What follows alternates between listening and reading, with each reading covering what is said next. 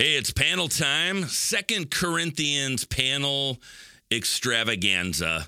I'm here. My name is Steve Deur, and I'm here with my daughter, of all people. Autumn Deur. Autumn Deur. We named you Autumn because my wife Vicky and I fell in love in the autumn season. We got married in the autumn season. It was our favorite season at the time.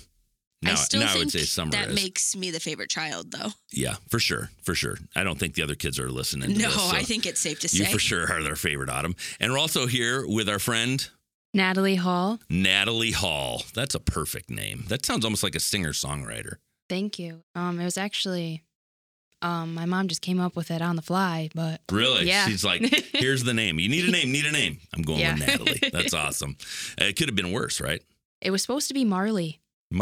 That's kind of cool. Yeah. Marley, but I always think of Marley and Me, right? Yeah. Like the dog, right? So Which would have still been cool because then I could have matched the dog. Yeah. You are the dog, actually.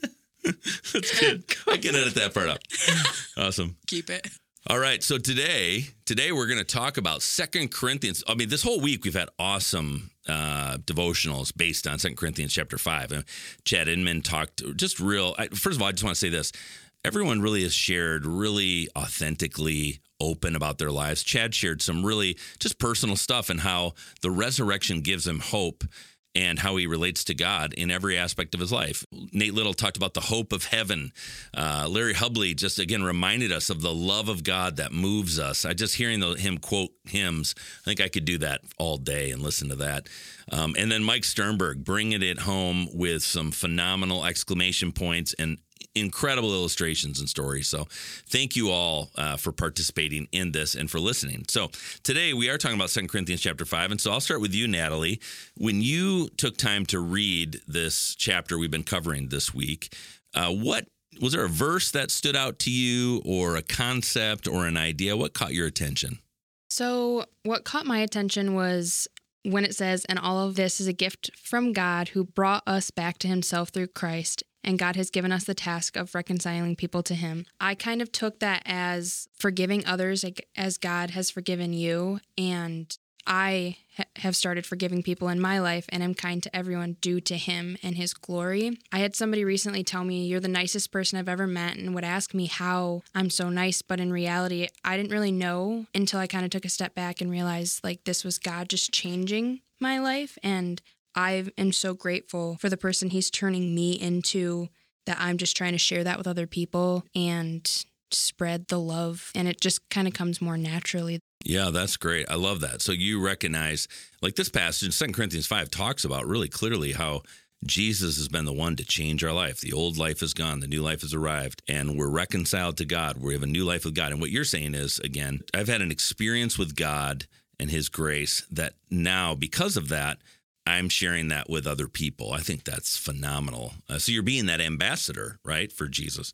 So for you, how did that come about for you, that coming to know Jesus, that life with God that you're feeling now overflowing? Well, definitely shout out to Autumn because, she just really gets me more involved with God, and so it just influenced me, but I was going through a really hard time in my life and I didn't really like who I was, and so I just started reaching out to God more. I started writing to him more, praying to him more, opening up my Bible, and asked him to help me to not only love myself, but show me where he was working in my life. It kind of just happened. I started seeing his work in my life, and I was able to then put that onto others. And when I saw I was able to help others, it only made me want to do it more. Right. So yeah, it's like you've discovered a ministry of helping people experience and encounter the love of God that you've experienced. So, and what I love about what you shared too is that it goes with our passage today that talks about, come back to God, the pleading in 2 Corinthians 5, like where he's saying, come back to God. And really what you were experiencing is it wasn't that God had left you or anything. God was always there for you.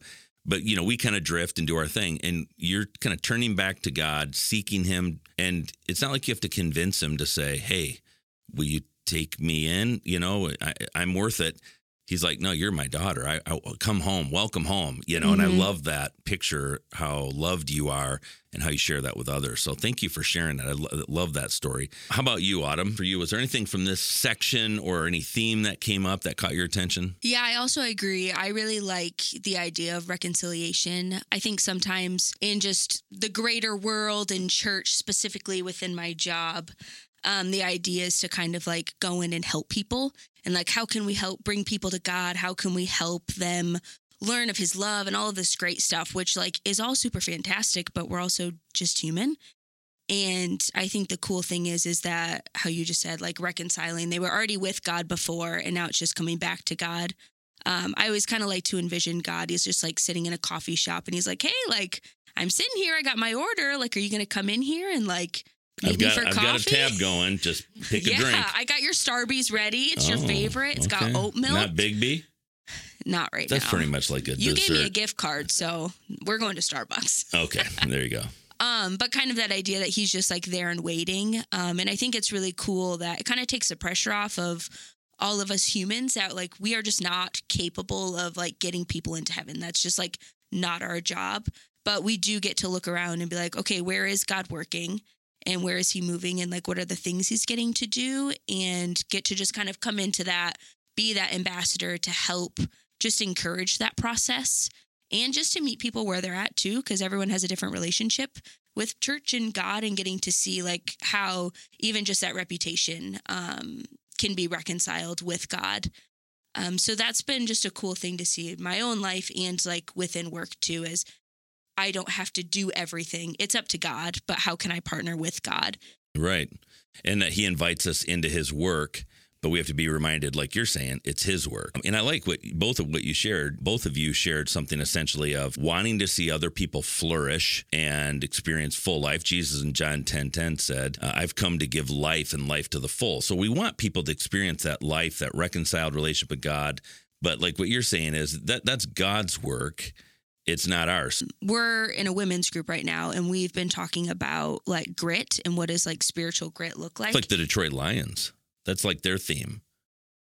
Yeah. You had no idea, did you? Except we'll win. Oh, Natalie. Got him. That hits close to home.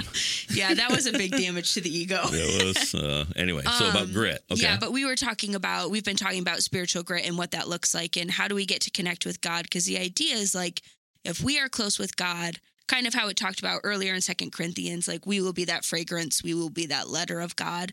The more we spend time with him, we're just getting to live life like Jesus lived, that other people kind of get to look at us and be like, oh, like I don't have that. I want that. And that's just kind of a cool thing, especially when we get to experience that peace and that goodness and just that love of like, oh, I'm just not getting angry all of the time, or I'm in my own life. Like I have slowly become more like emotional. I used to not be a very emotional person, and like God has definitely had to step in and do a lot of work there to help me. Like, what are my emotions? How do I work through my emotions? And like seeing that, even like how that's improved my own relationships, and people getting to see like you've been able to change. And I always feel like that's such a good way to just encourage other people, is like, look, I have been able to change, or you see my life is different, because that makes people curious as to how do I get that, or how do I get there? So continue to experience that grace and mercy and change in your own life, and as you do, that becomes a sweet aroma, hopefully, for that person to be drawn to Jesus. How about you, Natalie? What would you say to someone who maybe desperately wants to change another person, but, helping them realize that it's in God's hands?